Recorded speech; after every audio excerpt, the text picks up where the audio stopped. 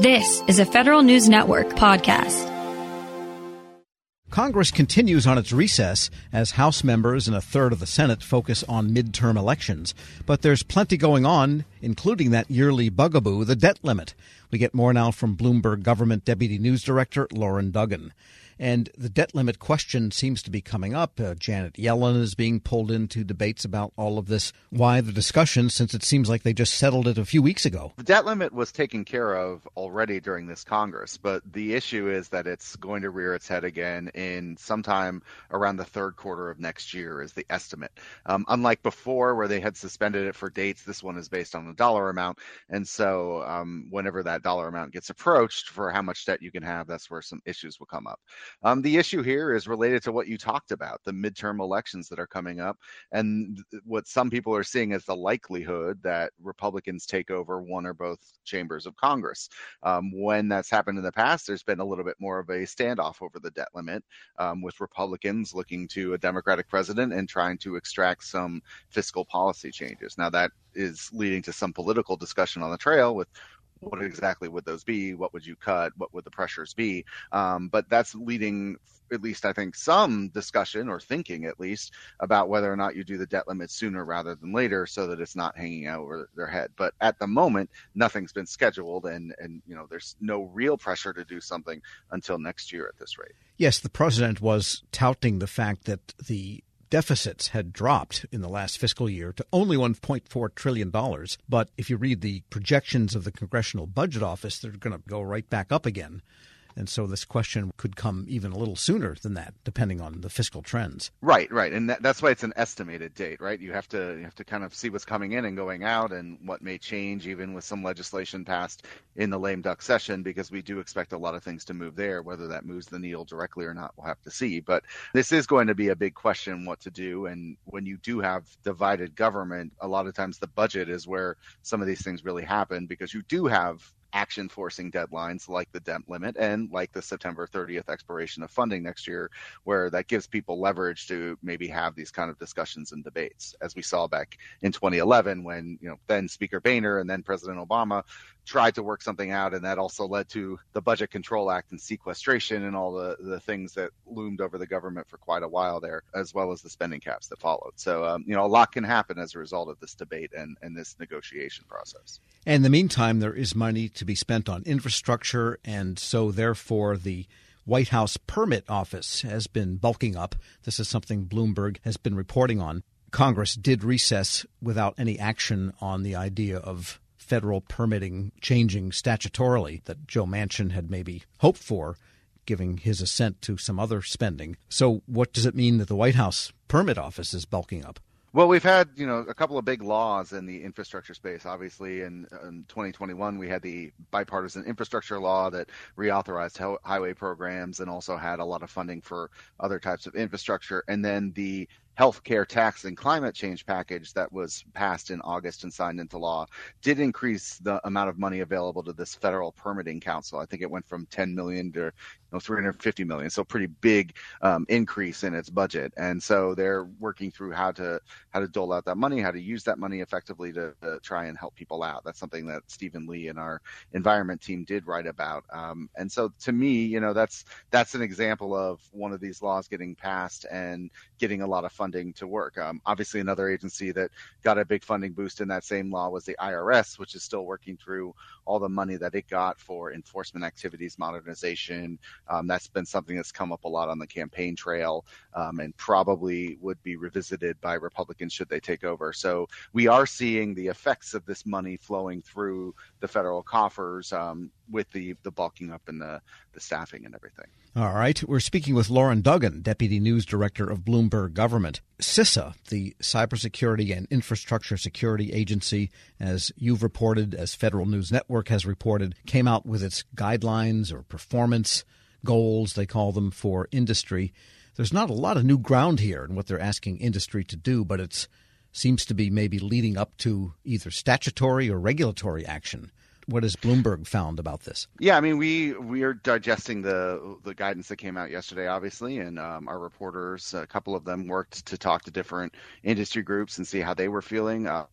A lot of these rules, or this in particular, was rewritten based on some of the industry feedback before. But that's one of the things that can be successful when government and the private sector works together on this. But infrastructure and cybersecurity issues have been at the forefront of Congress. We saw some action earlier this year on some cybersecurity changes, and there's other things that they may work on. I know FedRAMP authorization is still looming. There's been some bills passed in both chambers, but no final resolution on that. So I would expect more action on cybersecurity. That's an area where there can be bipartisanship. We talk a lot about usually the more partisan issues here, but certainly, committees even like the Oversight and Reform Committee or Government Affairs Committee over in the Senate will be looking at this and trying to do more in the cybersecurity space, both at the government level and all the systems there, but then as it interacts with the private sector. So I would expect more there, oversight of what's already come and maybe some tweaks in legislation to come.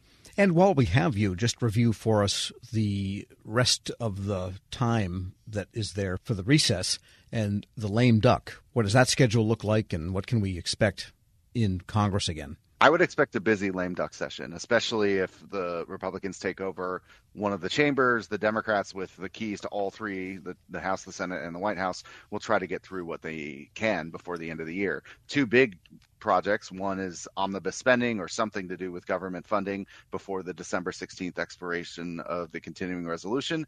The second is the National Defense Authorization Act, which is a must-pass bill. More than 6 decades they've been doing it. They're not going to stop now. And both of those bills would become attractive vehicles for other things they want to do, whether it's same-sex marriage or changes to other laws that they've talked about, some partisan, some bipartisan. Maybe we'll see the debt limit rear its head in these discussions as well. But between November 14th, which is the Monday after the election, and January 3rd, when the Congress has to end, I would expect a lot of activity. Hopefully not right up until Christmas Eve and Christmas Day, but there's a lot to do, and I wouldn't rule that out given all they have to do. Lauren Duggan is Deputy News Director of Bloomberg Government. As always, thanks so much. Thank you. And we'll post this interview at federalnewsnetwork.com/Federal Drive. Subscribe to the Federal Drive at Apple Podcasts or wherever you get your shows. Leadership today, especially within the federal workforce, is being tested more than ever before. After an exemplary career as a former executive at the FBI, focused on policy and strategy, Sasha O'Connell, Ph.D., is guiding future federal leaders as the executive in residence in the School of Public Affairs at American University. Sasha joins host Shane Canfield, CEO of WEPA, to discuss her exciting career, the future of the federal workforce, and the lessons she's learned along the way. Hello, and welcome to the Lessons in Leadership podcast. I'm your host, Shane Canfield, CEO of WEPA, and today I'm thrilled to be joined by Sasha O'Connell. Sasha is an executive in residence in the Department of Justice, Law, and Criminology at the School of Public Affairs at American University, and spent the majority of her career at the FBI, and most recently as the organization's Chief Policy Advisor, Science and Technology, and the Section Chief of Office and Policy for the FBI's Deputy Director. Sasha, welcome. Shane, thanks so much for having me. It's a pleasure. Can you give us an example of someone early in your career that motivated you, and what did that look like? Sure, absolutely. So it sounds almost cliche, but it was the dining room table. So I grew up with a stepfather who spent 30 years at the Veterans Administration at the VA, and he talked at the dinner table. He started as a social worker and then sort of rose up into management, administration, and leadership. And his stories, right, and his approach really, really impacted me. My mom, interestingly, ended up in a career in public service. She was a prosecutor. She's currently a retired state superior court judge. But she had a big career change also in her 40s. She went back to law school in her 40s. So getting all of that in the mix at a young age at the dinner table really, really impacted me in really specific ways. Yeah, that's amazing. My father was part of the generation that took President Kennedy's call to action. And he took that to heart, and he went and worked at the Department of Interior and a number of other places in federal service. So it's catching when you're around it. You've held a number of leadership roles at the FBI, which is historically a male-dominated organization. What skills or traits helped you most as you navigated that? Yeah, it's an interesting and challenging sort of situation and question. One don't think I still am reflecting on. I've been out of the FBI about 6 years, and I'm sort of still thinking about it. I think the bottom line was when I was there, and I really grew up there, I didn't know any different. I grew up with male cousins and brothers, and it was sort of a continuation of my existence. So it did, in retrospect, it was a really unique situation, but it didn't necessarily feel that way for me at the time. I think staying mission focused, staying not about me, staying flexible in terms of problem solving all helped me. I will say there's resources today that weren't there when I was there, or certainly when I was starting out. There's a lot of affinity groups for women in national security, women in federal law enforcement. And I will say I think I would have really benefited from access to those kind of resources as I was coming up.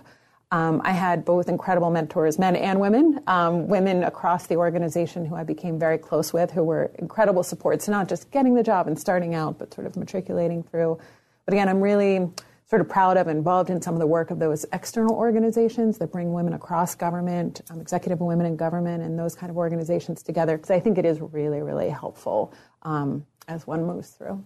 Yeah, we actually work with a number of those too, and go to their events and conferences and support them because it's important. How has your leadership style developed or changed over the years? Well, I think I've gotten a little more confident in it, right? The seeds were there at that dining room table. One thing that carried through that I learned from my stepdad was to focus on the process. He would talk at dinner about big ideas or big changes and how to get from here to there was part of his day job. So he thought about explicitly was getting other people on board, getting that stakeholder engagement, getting other people to think it was their idea if that was required.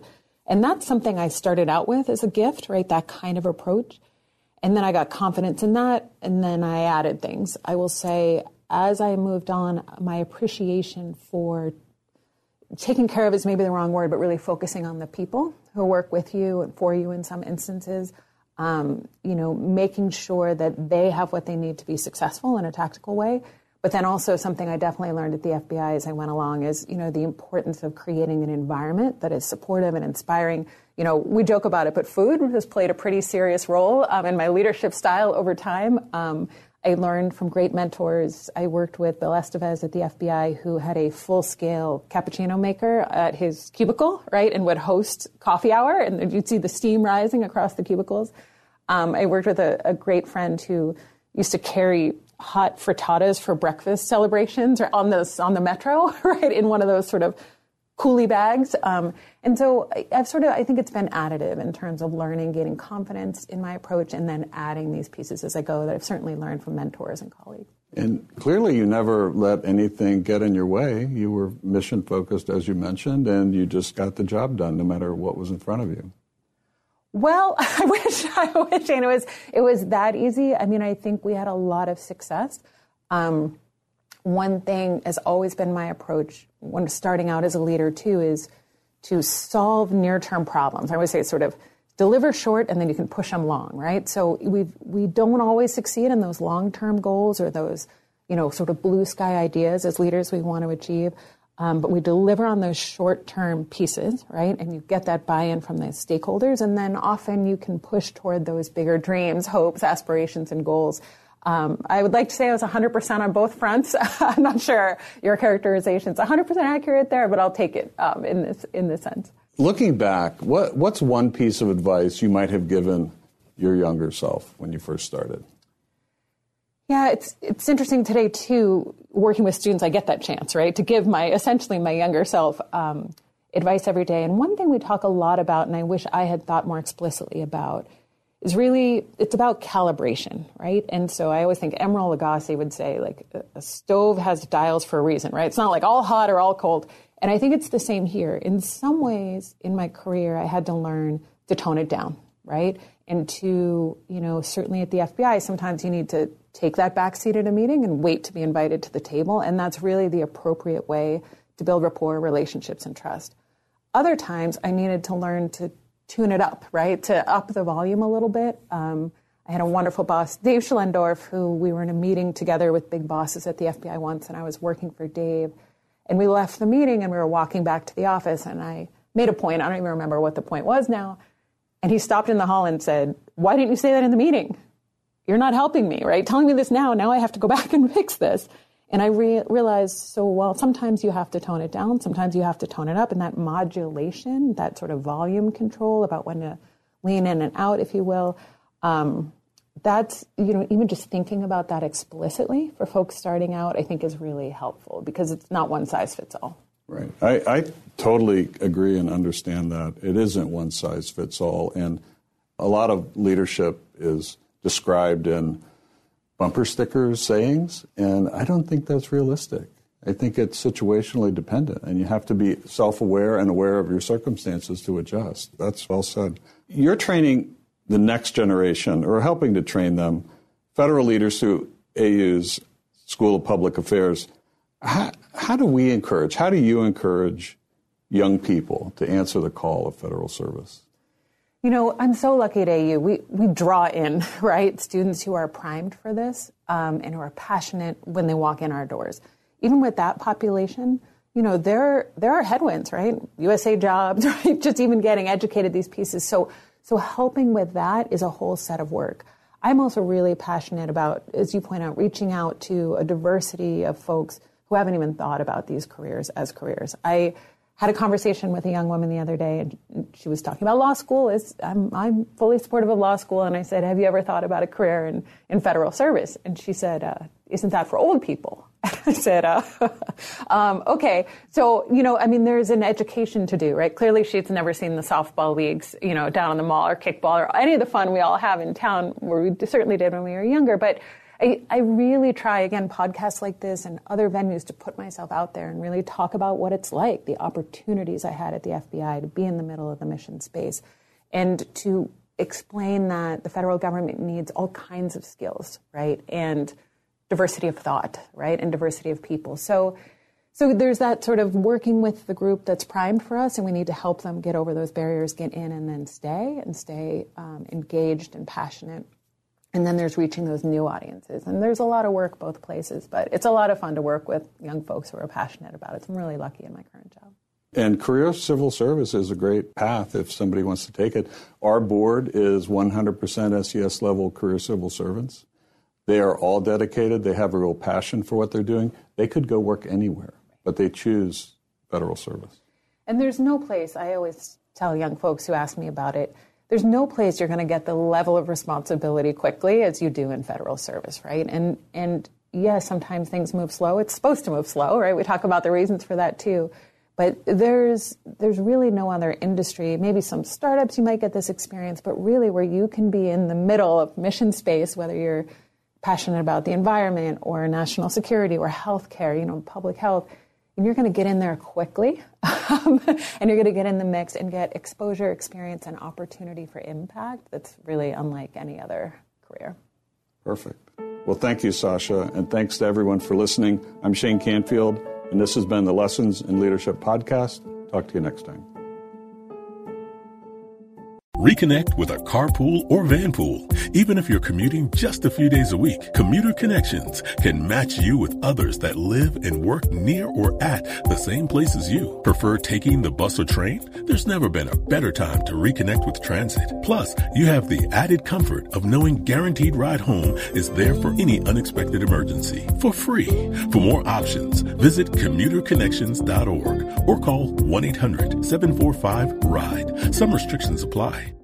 Whether it's Baker's Simple Truth Turkey or mac and cheese with Murray's English Cheddar or pie made with fresh Cosmic Crisp apples, there are many dishes we look forward to sharing during the holidays. And Baker's has all the fresh ingredients you need to turn today's holidays into tomorrow's memories. Baker's, fresh for everyone.